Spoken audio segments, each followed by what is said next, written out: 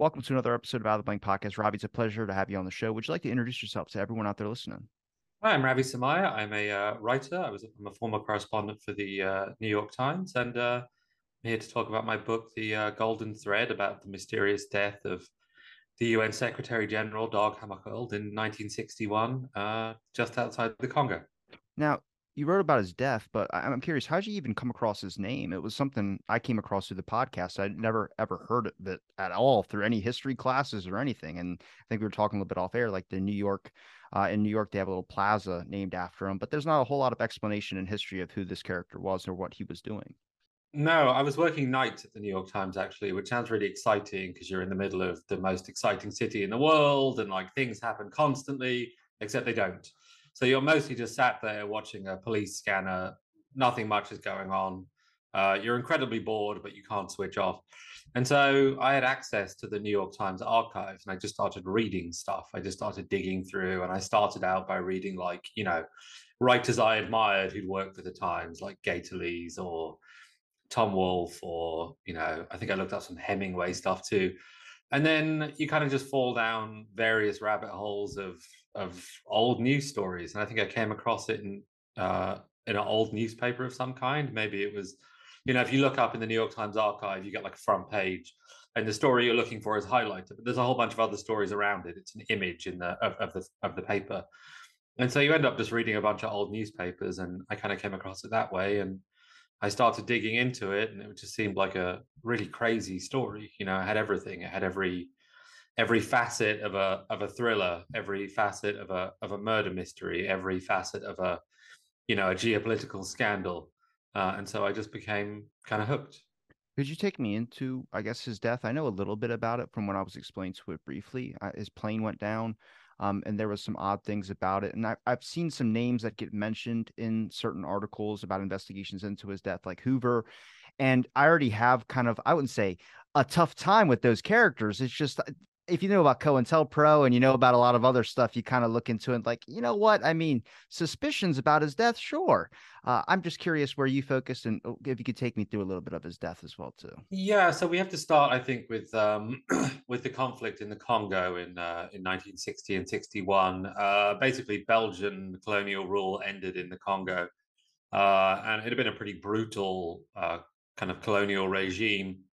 And in my opinion, if you have a brutal regime, it's going to end brutally. It's very hard for all that kind of hatred and anger to just sort of drop away seamlessly. And so the country kind of split. It kind of divided. First, it was the colonialists who were in fear of their newly freed former colonial charges. And then there was a section of the Congo called Katanga in the far south, which was responsible for nearly all the mineral wealth of the country, the copper, the uranium, all the great minerals. A lot of the most important minerals for the Congolese economy came from this region. And a Belgian mining company called Union Minière had kind of exclusive sweetheart deals to pull these minerals out of the ground, signed with the Belgian government, and they just didn't want to let them go. So they sort of helped persuade Katanga to secede and become its own nation under a leader called Moise Tshombe. And it kind of started a civil war inside the Congo. And at that moment, the UN was kind of ascendant. Now we kind of think of it as it's not exactly an afterthought, but it's like not everyone's first port of call when something happens in the world. But at that time, we were just post World War II. We were, 15, 20 years after World War II. And people looked to the UN and Hammarskjöld for a solution. And he did a wonderful thing, which is to apply a principle, which is to say, well, the Congolese deserve to rule themselves. However crazy that looks to us, it's their country. They have to do what they want. But this managed to upset, of course, the mining companies, but also the British government, which was very worried about the Congolese leader, Patrice Lumumba, and his connections with the Soviets. It upset the CIA. It upset the American government to some extent. And it upset a bunch of sort of far right mercenaries who saw the end of colonialism as a huge threat. They felt like, well, white rule in Africa is over, and our way of life is over, and they were pretty upset. So just by doing what we would consider to be, the right thing, he managed to piss off a lot of people. Well, it's even Alan Dulles had a gold mine, I think, in was I guess one of his companies in Indonesia. And he's kind of so. Do you think it was a Belgium thing? Do you think it was? I mean, I don't know when this article is. So like I said, I'm very kind of new to the subject, but in the UN recently talked about that they were looking into the death of Dag Hammarskjöld, and they were talking about it because with Alan Dulles and the Patrice Lumumba situation, they just didn't throw it out that it could be possible that Dag Hammarskjöld's death could have been either Alan Dulles or it could have been some type of situation where there could have been some faulty play. And it sounds crazy, like if you don't look into the history, you know about regime change and a bunch of other things that start going on. But I mean, what he was doing would have done more than just, brought peace and let these people be free in some areas. It was going to mess up a lot of business deals. And if you look at how the country was going, the Rockefellers and all those types of fellows, it's not you got a target on your back at that point. Yeah, I mean, so his actual death, what was happening was he was flying to Katanga to broker a peace which would have reunited the Congo. And then, of course, all those mining companies are under the rule of the Congolese government, who had, outlined a plan to understandably take those profits back themselves. And it was also seen as, like a foothold for the Soviets in Africa. And so he was flying to broker this peace, and his plane was about to come into land, and it crashed. And there is a lot of evidence that there were other planes in the sky, maybe hostile to his plane. There are lots of irregularities in the way they began the search for the plane. It doesn't look like Hammarskjöld died instantly. It seemed like, there was a moment where he could have been rescued. But a search party didn't go out until the next morning. The tower logs are missing from the airport that night. And the more government documents we uncover, the more you understand that not everyone was unambiguously rooting for him to succeed that night, and the more you understand that some people were extremely angry with him. And I kind of agree with you. Like, I'm not a believer in conspiracy theories. Really, I think people are generally too. They're firstly too bad at keeping secrets, and secondly too incompetent to run a big conspiracy. But like, this stuff did go on at that time. They did try and kill Lumumba. There is a non-zero chance that the British government, more likely, and to some extent the American government, might have been involved in the death of an actual leader of an actual nation around that time. So it's not totally crazy to consider that there might have been some elements of espionage, or kind of it's easier to kill this one guy than it is to solve this whole problem kind of thinking. So you mentioned like there's other planes in the sky. Do you think that his plane could have possibly shot down? Kind of what I heard was that the plane could have been messed with because it was sitting on the airport runway for a couple of hours before his flight took Yeah, off. there are a few plausible theses. One is that it was just an accident, shit happens. Another one is that it was sabotaged kind of before it took off. Someone planted explosives on it. Another one is that it was, some kind of attack from the ground, like a gun shooting, or I guess some kind of other projectile. Another one is it could have been shot down by planes. And over time, there has come to be more and more evidence there were other planes in the sky. There was all this talk that the Katangese, the Air Force of Katanga, didn't have the planes that would have been able to keep up with Hammarskjöld's plane and would have had the kind of weapons necessary to take it down, and that's been proven to be false. We know the Rhodesian Air Force was parked, very, very close by, and was very hostile to Hammarskjöld, sort of northern Rhodesia, which of course was kind of a British colony. It's now Zimbabwe. And it was kind of seen as the last bastion of white rule in Africa. And they were not happy about what was happening in the Congo, both for mining reasons and for kind of political and traditional reasons. And so there's more and more evidence there were other planes in the sky.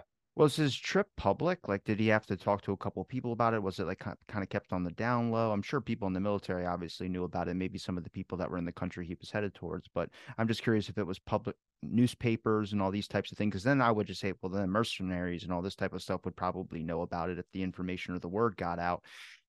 I mean, where do you lean? Do you lean that it might be some type of inside government thing, whether it's our government or a foreign government? I mean, it's a crazy thing because if you're going to plant explosive on it, you could just have it blow up in the middle of the sky. It doesn't make sense to have it like right before when he's about to land. I would think it would be a landing gear situation.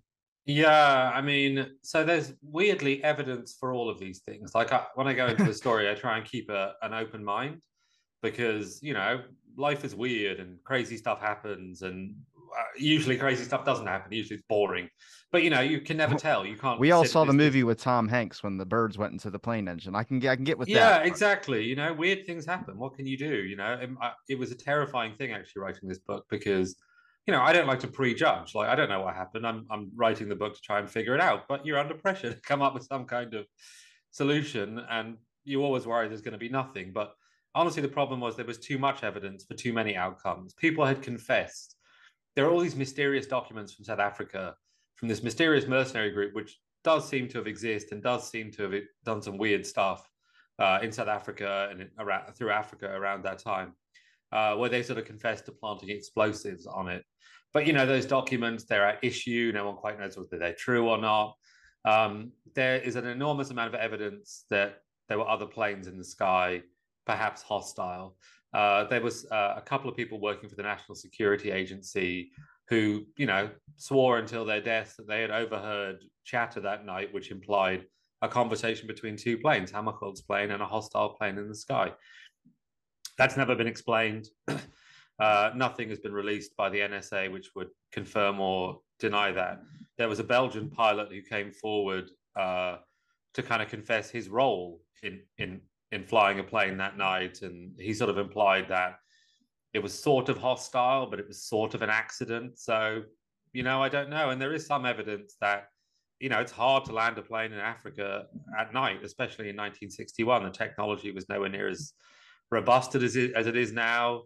The pilots, were under all sorts of strain.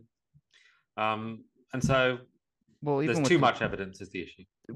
where the evidence, I would say the issue would become with the search party. I mean, if you said there was problems with the search party, what types of situations or maybe things that weren't thorough or done properly, like that normally would have happened during a search party when So they there came up to the was crash? there were several witnesses to basically the moment of the crash. Some of them were what were known as charcoal burners. They were like locals who would cut down trees and you know burn the wood slowly to make charcoal, which they would then sell by the side of the road. And so they were in the woods or around the woods, through the night to keep tending to their burning charcoal. And several of those people saw it go down and tried to report it and were sort of fobbed off. There were local, I think, Northern Rhodesian police officers who also saw something happen and tried to report it and were kind of fobbed off. And basically, the plane went down around midnight. We're not exactly sure of the time. And the search party didn't start till the next morning, 10 a.m. That's, an incredibly long period of time after a plane crash has occurred to leave it sitting there. I wonder why they fobbed it off like that. Like, I mean, did they not believe the people that were reporting it in? But if there's a police officer as well too that was reporting it in, it just, I mean, laziness maybe. I mean, look, I hate to call police lazy, but there's situations where obviously I don't want to get out of my car when it's snowing and raining out just because someone pulls you over. So, that's a real thing. You just let somebody pass. I don't know. Could it be something like that? I'm trying to find an explanation of like not the super conspiracy rabbit hole there. I couldn't tell you. I mean, I can tell you certainly they felt they didn't like Hammergold and they felt like they were under a pressure to do the correct thing, to wait for their boss or get the right permission or whatever. That's one explanation. The other explanation is they were frantically covering up for whatever had occurred and making sure they'd lost not only the tower tapes from that night, but also the logs in an air traffic control tower at that time in that place. They would not only keep tape recordings, but they would keep a backup log of what was on the tape recordings just in case the tape recordings went missing. Both those things are gone. Even They're just not there. We even don't know where they doesn't the plane have a black box too? are. I don't think it was found in that sense. Like they had another thing aboard, which was like an encryption device which sent encrypted messages. Um, and that has subsequently been discovered to have been compromised by Western governments. They were sort of secretly behind the encryption company. So they were obviously reading all the various messages that were going back and forth. My strong feeling is that, like, I'll give you an example. The Swedish government for a long time did not reveal all the secrets it has about this thing. because some of its soldiers were cannibalized during this conflict, but they lied to the families and didn't tell them that they were cannibalized, and they felt like it would be too embarrassing now to reveal all the documents of these families to understand that their distant relatives, like at this point, were cannibalized, and they also felt it was racist to reveal that they were cannibalized. And my strong feeling is that the British, American, South African, or Belgian archives, there's much more telling information than we're receiving, but they're kind of sitting on it out of a sense of embarrassment for something silly. I don't know what, but something silly. Yeah, I mean, I'm interested in the Kennedy assassination. I've been focusing on that for like a year, talking to as many experts as I possibly can. A lot of stuff can be chalked up to agency credibility in the way that they're viewing things. Like a simple release of a document or what's kept secret. You're like, why were they hiding wiretapping people? It doesn't we know about that in past events, but it's just how they see it. We're like, it's makes us look really, really bad. So that's an issue. I mean, how many archives? Obviously, there's plenty of people out there that have documents on this stuff. I mean, how many documents are still left to be released? I mean, it's an impossible thing to say. I mean, there's like a list of documents that I and any other researcher in this field would just love to see. Like, if there was any fragment of tower logs or tower recordings, if there were NSA records pointed in that direction from that night, there was a sort of a surveillance plane, an American surveillance plane in the sky that night. Like, it must have picked up. It was there to pick up stuff. Like, what was it doing? Where are those records?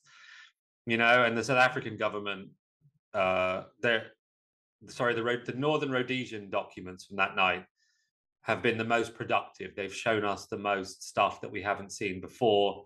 But of course, Northern Rhodesia doesn't exist as a nation anymore, and its Air Force documents were either destroyed or donated to a university in South Africa where they've gone missing. So I'd love to see those documents. The Belgian government, of course, was deeply involved as the decolonialization process went along, and I'm pretty sure there's a document or two lying around in those archives. There's So definitely a and document lying in someone's garage somewhere. That's where you find the most stuff. I've heard about like Stephen Kinzer's book on Poisoner in Chief on MK Ultra and all that. And he was like, "Yeah, I found all these MK Ultra documents in some dude's garage." I was like, "Dude, man, well, talk, talk about a yard sale." if that dude is listening, I want to look in your garage. Like, let's figure this out. I mean, it does happen that way to some extent. A lot of my documents came from a lot of the like really basic blocking and tackling of this case, like where the plane was, what was going on, was figured out by like kind of a hobbyist Swedish aviation. He's a pilot and sort of aviation expert called Virving, who just kept it all in the box in his living room, and his son scanned it and sent it over. So it does work that way. But when there was a guy who was like the air traffic controller of the tower that night, and you know one of the investigators reached out to him and said, "Do you have these logs? Do you recall what happened, even if you don't have these logs?" And the British government reached out to that guy and told him not to talk to this Swedish investigator. It makes you think that stuff. I don't know. I can't. Maybe it's just an excess of security, an excess of arse covering, but you wonder. Who else would have access to the tower logs? uh, I mean, it would be the Northern Rhodesian government. It would be the Katangese government, probably the British government, because they were deeply involved. There were, at least there were a number of spies just afoot that night involved in everything that was going on. We know this because one of them accidentally attached a part of his report to a non-classified document. So when the sort of main researcher on this topic is an academic called Susan Williams, when she was looking through the archive, she found it just paperclipped to the back of a non-confidential document. So we know there were spies around. They must know something. Their notes or filings or reports have never been released. There was talk recently that Russia was going to help out. That Russia had a bunch of documents.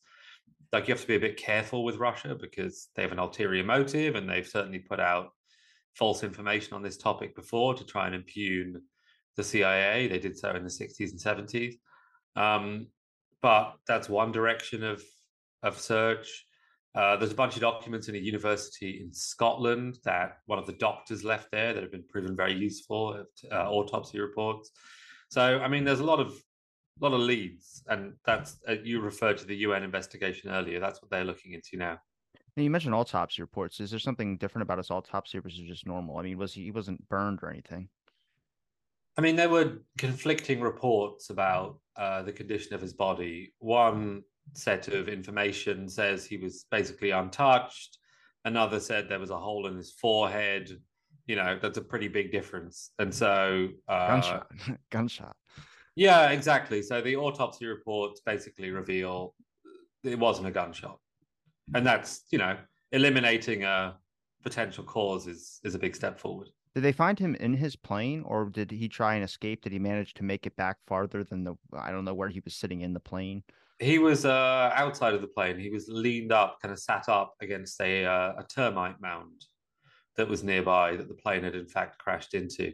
And so basically everyone else, except for one soldier who survived for a day or so, called Harold Julien, died either in the crash or immediately afterwards. It looks like Hammarskjöld had managed to pull himself away from the crash, although he was pretty badly injured. There was like his hand had gripped some grass that was growing there. It wasn't on the grass was in his hand. So he must have been alive at least to do that, you know. So that's basically what we can tell. Now, the after reports, when people are making statements, either our government or other governments, I mean, did anybody try and poke a little bit into it about like there was something suspicious here? Did anybody make it? I think Hoover's the one that said the altimeters in the plane were fine, which is, I mean, I don't really trust anything the guy says, but sure. I mean, obviously, but I don't know. It's a government. I mean, I hate to say it like that and get conspiratorial with it, but when you start looking about what they can do to people in other countries, I mean, you don't put it above them if you look at someone that might be messing with their financial interests. No, I mean, it's really hard to say. Basically, they have to work backwards from the crispy altimeters they have in front of them that have burned in a fire. Like it's hard. It's hard to say anything for sure when you're dealing with wreckage.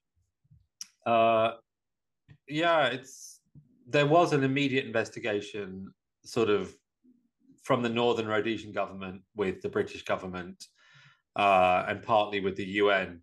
But in Britain, the purpose of any public inquiry is to brush it under the rug, and that it seemed very much like that's what they wanted to do in this inquiry.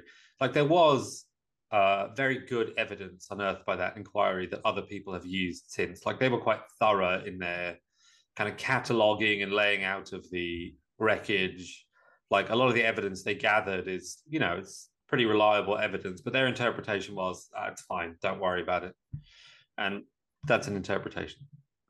And now, is there a research community that's behind like looking into the death of Dag Hammarskjöld? I mean, why did the UN's just say that they're going to investigate it more? I mean, if it's been all this time. There is a research community. It was kind of started by this woman, Susan Williams, who's a writer and an academic in London. And she put out a book a few years ago. And then, of course, I'm digging into it. There's a French author who's been digging into it.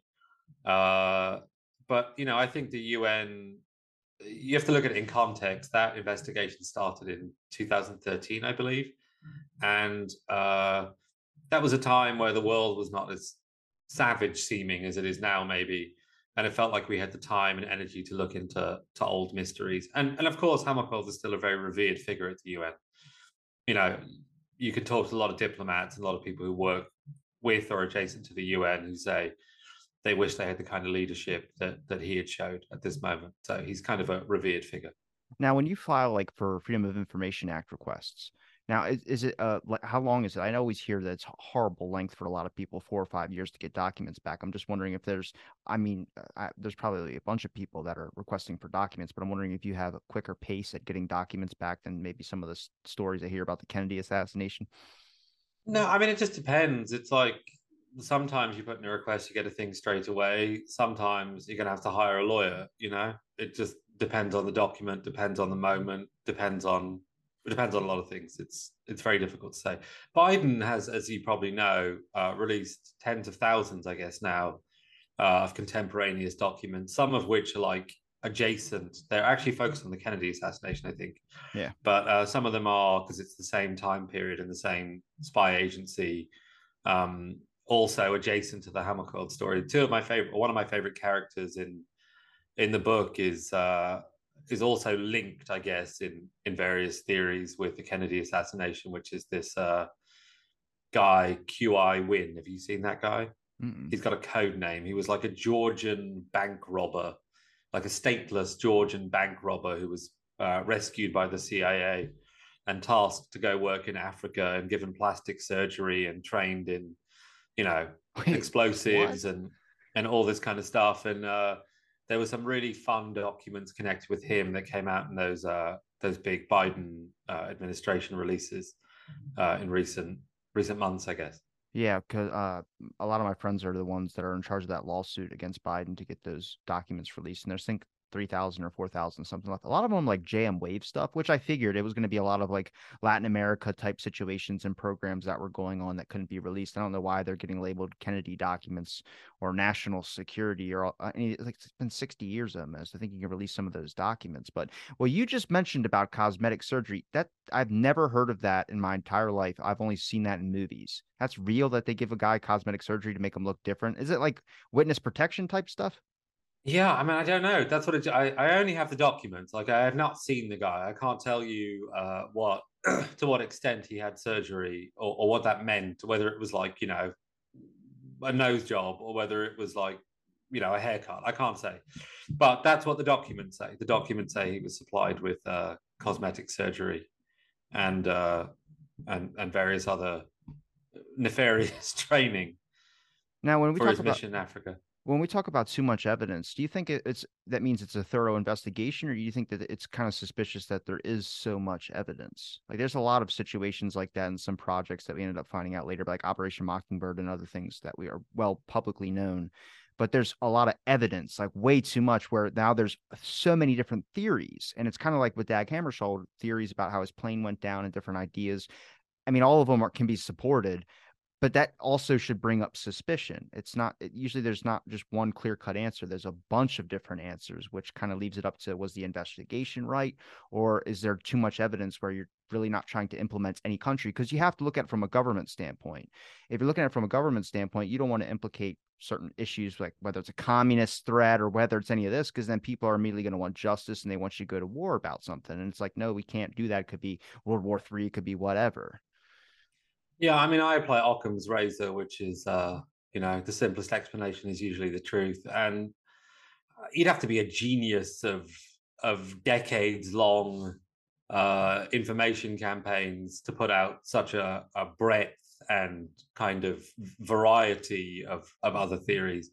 I mean, I just think that there's at various points been very excuse me very high interest in this case, and that means there's a flurry of stuff released.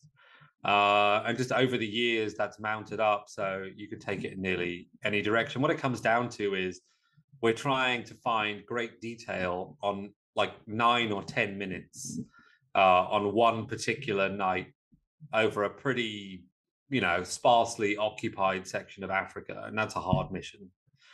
Doesn't really matter if there's a lot of spy agencies around. Doesn't matter if it's like that zone at that moment was the focus a lot of geopolitical energy. It's just a hard task. So to me, that's where the complexity comes in. This might sound like a dumb question, but did you ever find anything that kind of shook your core a little bit? Like maybe, I mean, I read the church committee report, and let me tell you, once you read that, I'm surprised that more people don't go to that as like a basis of like this is what your government can really do. And I'm not anti-government at all, but CIA on campus to me is shocking because all the institutions that they listed off there, I was like, oh my God, I knew so many people that went to these schools. And it's just to me, that just set the kind of the bar for me. It shook me a little bit. It doesn't have to be something so conspiratorial, but it can just be something that you might have learned that might have got you. Yeah, that Church Commission report is absolutely fascinating, and I'm gonna get a it was a poster of bit. it right here.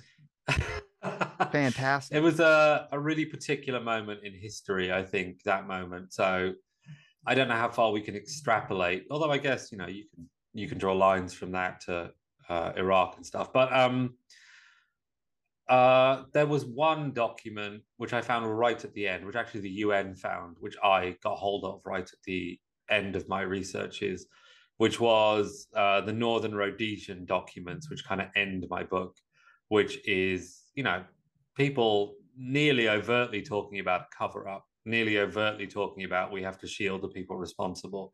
Like that was pretty shaking. I'd like to see more of those documents. I'd like to find out who these people who wrote these things are, but so far it's been a dead end.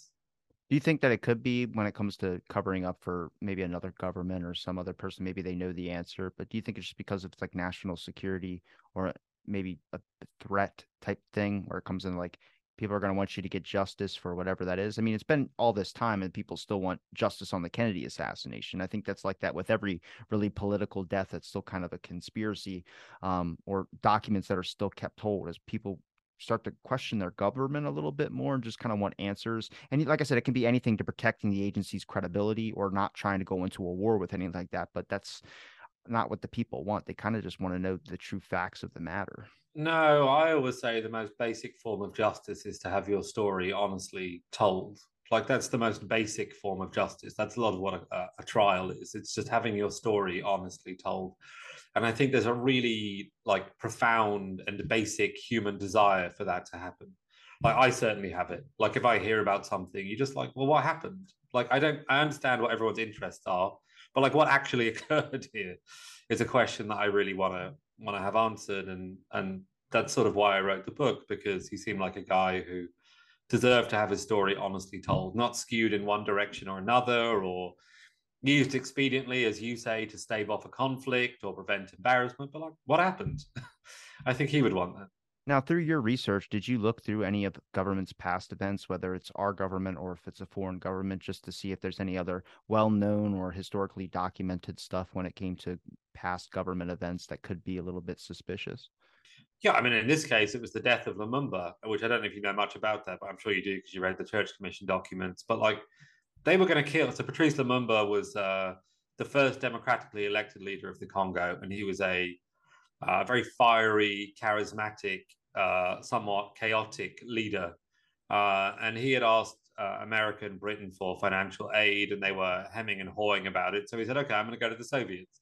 And the Soviets gave him various bits of financial aid, which made him public enemy number one for the British and American governments. And you know, one of the spies who was in Congo at the time, she was said to be sick and on medication, but she said, "We killed Lumumba." And the Belgian government has admitted its role in killing Lumumba via various proxies who were on the ground. And the British and the Belgian governments were in quite close contact. And the CIA and the Secret Intelligence Service, the British intelligence agency, they were in contact. So it's really not crazy to think. I mean, if you look at the American government documents, like they had their own plan to kill Lumumba if someone else didn't kill Lumumba. They have the They were going to put 13 members listed off on the assassination to Castro plots. At the bottom of it, there's Sidney Gottlieb, who's head of MK Ultra, and his name is attached to two names. And one was, I'm forgetting the first one, but the second one, it said slash and it said Lumumba right beside it. And each one of these 13 members, and a lot of them were mafia figures as well, too. But they had their name, they had at least two people or three that they were assigned for plots to kill foreign leaders. Yeah, I mean, Gottlieb went even further. He showed up in the Congo with a tube of poison toothpaste. You know, like that. That's what happened. That's documented. That's in the. I believe Get it's in us the through church. our love of dental hygiene. How dare they? Well, and I mean, the problem is that I mean, candidly, spies lie. They just lie. And so Larry Devlin, who was head of the CIA station in Leopoldville at the time, he says he just discarded this stuff. But who knows? Maybe he discarded it because he had a better plot. Maybe he got into cahoots with SIS and the Belgians and thought, okay, we'll whack this guy in a way where it's much more deniable than him getting polio from his toothpaste. It's impossible to say. They lie. I put a lot more weight into Dag Hammarskjöld's death and Hale Boggs's death. After learning about Dag Hammarskjöld and kind of reading through the church committee report, I mean, the Hale Boggs situation, there's a very eerie video you can watch. It's from 71 on AP Archive on YouTube. And it's Hale Boggs just calling out Hoover and saying Hoover needs to retire because he's wiretapping congressmen. He's doing, and he like tears Hoover a new one basically. And this guy, a reporter, says, "What's your evidence on that? It sounds like a conspiracy." And he says, "What you're asking is for the FBI to investigate the FBI." And I was like, at that moment, it clicked in my head, like, oh my God. And then his plane went down, I think 4 or 5 months later in 72, and there was no remains found of the plane. So, I mean, I'd never thought that was suspicious, but then after learning about Dag Hammarskjöld a little bit and kind of some suspicious stuff that went on in there, and then also learning about just foreign assassination plots in general, I'm like, I really don't put that above them. Not saying it has to be like this guy needs to die now. It's just a situation where it's like there is so much to risk, whether it's whatever. And obviously, if you look at, Tom Boyle and other situations that went on in Africa, for instance, I mean, the government wasn't very willing to help out in certain situations when other people were trying to be independent and claim their own aid as well too. No, and one of the most fascinating little fragments in the book is Harry Truman, who's he's not a conspiracist. Like you can say a lot of stuff about Harry Truman, but he's one of my favorite presidents, and he seems like a pretty trustworthy fellow. And the day after Hammarskjöld died, he was giving a press conference about something else, and he sort of pushed the reporters to ask him about Hammarskjöld. And when they did, he said he was on the point of getting something done when they killed him. Notice I said when they killed him, and then he wouldn't say anything else. But he was a confidant of Kennedy. Like he was going to the White House. He was still pretty involved. He certainly, people told him things. And he's not a guy who I consider to be, flighty or casual with his words. And, it just makes you think. I think he probably did that on purpose because he knew he couldn't go into it, but he'd leave a statement like that where people go, "What does he mean by that?" I mean, it's so difficult. You work for the government; it's hard to say something like crazy like that. But I mean, what do you think? I mean, do you honestly think that they got him though? Like when we talk about foreign people, we talk mercenaries. I know you don't want to say in like the whole smoking gun situation, but in my opinion, I think I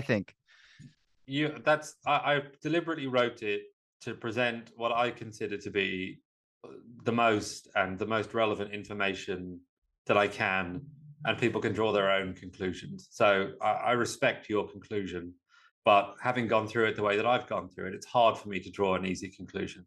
I guess I go through phases. I'll pick up one document and I'll read it and I'll think, wow, this is just ridiculous. Of course, there was some nonsense happened. My theory is that it's never just one thing. So when something goes wrong to the extent that that went wrong, it's usually not just like one action. So maybe it was like the planes were in the sky, trying to reach his plane, trying to get it to land somewhere else. It went wrong. He died. They covered it up. It's like it's not going to be, I think, single faceted. It's not going to be as straightforward as they got him or they didn't get him. It's going to be they tried to do X and Y happened, and then they did Z, and it's like that. Do you think that the truth will ever come out? Like if the UN finds an answer and kind of says it out there, do you think it's going to be one of those situations? Do you think we'll never get truth on it? I question these more because I always look at like a house of cards. Like I'm tackling the biggest one, which is the Kennedy one, just because I think there's a lot of things, whether you want to say government error or just some issues that went on in the case, whether you believe Lee Harvey Oswald did it or not. I just kind of stay out of those arguments. I just look at the evidence and say this was altered, this was scratched out, this wasn't picked up, this wasn't done right. But if you look at it from like a House of Cards standpoint, I mean, we're questioning foreign assassination plots, which the public can more on lines accept. It just for us, it's foreign to think that we would get someone domestic, we would attack someone over here. But we know about the Black Panther Party getting invaded by the FBI during COINTELPRO and many other organizations as well too that were just labeled domestic terrorism or communist. So it's not super crazy to think that it would be a situation where the government might have some type of issue or do something where someone a person gets killed, much like we do with foreign assassination plots. I just don't think it's a grand ordered conspiracy. I don't think it was like, we're going to plan this from the day one. And I don't think it's like that. I think if something happens and they just keep trying to cover it up and cover it up and cover it up to make it go away. And that's where the most damage is, which is what I want to attack, which is that cover up issue. But Yeah, there was yeah, definitely a there's definitely evidence of a cover up. There are people talking about a cover up. The quantity of stuff that's disappeared is just silly. Like it wouldn't happen. that Uh, destruction of documents, that's routine. Or I'm like, guys, put it on a thumb drive for the love of God. It's not that hard. yeah, but you know what it is when you work in those jobs and those big bureaucracies, like you have nothing to gain from honesty. You have nothing to gain from honesty in your everyday work. You've got nothing to gain from honesty in putting those documents out. And like you start thinking of your own expedient self-interest, and there's nothing in that document that's going to get you in trouble, but maybe there is, and you haven't thought of it, so why not destroy it? I don't know. I don't. I just when I talked to Blakey from the House Select Committee on Assassinations, and I was telling him about like because I see all these documents of him requesting for stuff, and then he had to do a meeting with them where he's like, "Can you guys like take 5 minutes to stop destroying documents so we can continue our investigation?" Like, look, the papers are piling up. Or I'm like, Jesus, like, I hope we're doing digital now. Just I don't know. I hope they're not doing it by letter still, but when it comes to this destruction of documents, I mean, do you think when it comes to like national security, what are your thoughts on just them defining their terms on stuff? Because I know going for documents and stuff and things that can't be released, whether they said they don't have it or it's been destroyed or they can't release it yet. I just question the term. What are you labeling as that document still needs to be classified? I mean, even in the new release with the 18,000 things of documents, I told Blakey 4 months before that happened, I said, I guarantee you so many of those are on JM Wave because that's all what you were asking for and it's all what they were not giving you. And I go, that's exactly what it was. There's 60 something pages filled with like hundreds of documents on one page that are all JM Wave related. And they're just one page. And it's like, why? Just you create the conspiracy if you do this. Just release it. Stop the cover up stuff. Stop the denying of the whatever the truth is. The truth is just let us know what it was. Like it doesn't have to be some grand conspiracy. I mean, I think that you'll find broad agreement on this. There's very little that Republicans and Democrats agree with in America currently, except that the classification system is broken and crazy. Biden and Trump could get together and have a drink about it. They both think it's dumb, and they're both right to some extent. Like if you look at what the classification systems actually are, it's madness. It's absolute madness. But it's one of those madnesses where a lot of people make a lot of money from it. I think there's a lot of contractors, who are paid to shuffle these papers around or destroy them. So it's sort of like a well-established and profitable stupidity. And I can't see it changing anytime soon. Like if I ran the government, I just put it all out in one day. Like You get people would shot in feast. the head immediately. You would just that's it. That's it. That's the thing. That's what I said. I said if I said just I became president and I saw the missing files or whatever, I'd be like, they killed Kennedy, and then bam, you're done. That's it.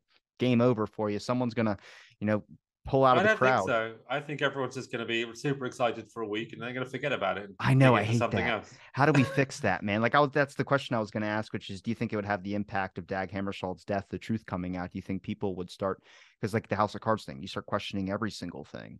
And I consider that with the Kennedy assassination, but also trying to get my generation into the Kennedy assassination, trying to get the public into the discussion without people rolling their fucking eyes is one of the most difficult things ever. And it seems like with politics now, if it's not happening right now, people don't care. And it's like you need to kind of understand your history. I mean, I would recommend the church committee report for everyone to read as just a prior interesting documents that you can just understand more about your government. But also at the same time, I consider the church committee a whitewash. I'm sorry. Reading that thing, and they asked William Colby if he wants to publish his budget. And he's like, no, we don't think we need to do that. I'm like, no, what are we talking about? Publish the budget. I want to know how much you guys are getting. Yeah, this is why journalism, though. This is why people go into journalism because they're not going to tell you everything you want to know. They're not going to be honest. They're going to have their own considerations, which seem silly from the outside. So, to put it candidly, fuck them. Go find out. But when it comes to Dag Hammarskjöld's death, do you think the impact would maybe have like obviously not probably as big as Kennedy, but I feel like a lot of people would care about something like that, especially if they heard that there was some type of government involvement or something of that sort. Yeah, I mean, it depends on the day. It could come out one day and it could take over the world and everyone could be super interested in it. It could come out another day when, whatever, Justin Bieber fell off a building and no one would care, you know? Man, I hope he doesn't fall off the building. That would Well, suck. stay safe, Justin. Knock on wood. Knock on wood. I'm just, just as an example. Do you ever think about like a second church committee? I know that got talked about recently, and it was kind of an idea I had for a couple of months. I'm working on a film for JFK, but it's just kind of given an education history from 63 to what we know now. Not saying who did it or the why, like every other one does. But I mean, I'd like to do a Dag Hammarskjöld documentary. I'd have to invite you to be a part of it because I think it's important just to teach the history a little bit. I don't really need to say the who and the why about it, but I also want the public to, my generation, do it in a more inviting way for whether it's newer music or something like that to really get people. Because I mean, are there any documentaries? Have you ever thought about a documentary on Dag Hammarskjöld? I feel There like was one. There's a couple of documentaries. There's a Swedish one from the 70s, which is pretty great. which I actually haven't seen. I just have transcripts of it, but it has a lot of great information in it. And there was one that came out a few years ago, which was a little bit eccentric, I think, by a Danish filmmaker called Mads Brugger. And so, they're worth checking out if you want to have a look. I don't really think about impact with stories so much because I'm not in control of it. I'm only in control of what I find interesting and doing it the best justice that I can. And then what other people think of it, like I hope they love it. I hope it has a big impact, of course, but it's not really up to me. I just do the best that I can and see what happens. I will say that I was writing this book, when Trump got elected and when America really kind of divided and started hating itself and hating other elements of it. It was a period of real, I'm sure you were there, but like real turmoil and hatred, whichever side of that thing you take. And I don't really take either. Like it was a period of turmoil and hatred, and digging into history really was helpful and soothing to me at that moment because you realize whatever dumb thing is happening, worse has happened before and we got over it. It's not as terrible as you might feel on any given Tuesday. You don't So I think learning about history is a wonderful thing. do you feel like it kind of weighed on you a little bit learning about, and all the stuff you included in your book, just writing about Dag Hammarskjöld? I feel like that No, the Kennedy truth always assassination. reassures me. Like anything that really did happen, like that always makes me feel better. It's the fear and the myth that makes me feel anxious. That finding out what happened gives me rest. I feel like even with the Kennedy assassination, I mean, I thought I was only going to be in this. Like, my show is everything. It's not just Kennedy stuff. It's talk to anybody, it's academics and all this, but it's one topic that I have not been able to move on from because you start kind of diving into it and you see there's obviously so much, but it's just one of those things where it's like there's people that spend 60 years doing. I don't want to spend 60 years doing that type of thing. And I feel like with the Dag Hammarskjöld things, why I reached out to you as well too, is because I'm interested now too, where I'm just like, I want to understand it more. I'm probably gonna always have an interest in looking into it more. I thought a film would be like an end all, like this is my, hit the ship with a bottle type situation and let it go out to sea. But it's not that because it's kind of like you're always going to have an interest. You're always going to try and understand more, refresh it, whether it's a good hobby. And then next thing you know, you're 75 years old and you're, rambling off and everyone's putting you in a home. I feel like that now when I talk about it. Well, that's it. You realize when you tell stories for a living, as you do and I do, that they're never done. You just stop. Like there's never going to be. I always when I started writing this book, I was like, there's going to be a point where I'm like, it's finished, it's perfect. It never is. You just stop. You could write I could still be writing it now. I could be writing it when I was 100 years old. It's just I could just rewrite it and add in new information and new details and new insights and new things I thought of and new conversations with people like you, and it could go on forever. So it's just a question of you stop, you don't finish. Now, when you worked in New York, when you were going through those archives, I mean, were they acceptable with your story and that you were going to write a book about this as well too? Did they run that story as well too? I didn't write a story about it. I just wrote a book about it. They were supportive. I mean, the New York Times tries to own its journalists, so they have to sign off on you doing a book, and they signed off on it. So I figured they would try and promote that or at least get a piece of that as well too. I mean, it's a good story. It's just like this is an event as well too. And if they have it sitting in their archives, they never thought to make a story about it or an announcement about it at all. And then you did the work on your own and made your own book about it. I feel like they'd be 100% supportive in that area. That's why I asked because you were like they own their journalists a little bit. I was like, I know you're digging through their information. I just think, yeah, stick the hand out for a little bit of piece of that. yeah, I mean, it's kind of complicated. If you write a story for the New York, I don't know what it's like now. When I worked there, if you write a story for the New York Times, you sign a contract saying that you'll split any book or film royalties a certain way. But if you just work there and you're doing a book about something unrelated to your area of coverage, that's your business. They want first refusal on your book with their publishing thing, but First refusal. yeah, they have a deal with a publishing company and they want to see your proposal before any other publisher does, and they have the right to to take it ahead of someone else, but they chose not to exercise that right. So Okay, so you can still publish it. Like they can't just reject it, and then that means it's a no. That means you no, can't even no, put it. no, Okay, yeah, yeah. I was about to say that business needs to die if that's the case. That's terrible. Is Life Magazine still a thing? Like, is that an actual? I don't know if that's still going on now. I love Life magazine. I adore Life magazine. It's not still a thing. I wish it was still a thing. I got to figure out why they bought the Zapruder film. I would get a job there if it was. I'm like, let me real quick. Let me look in your archives. I just got to know what the hell this is about. Yeah, exactly. It's a fascinating magazine with a fascinating archive.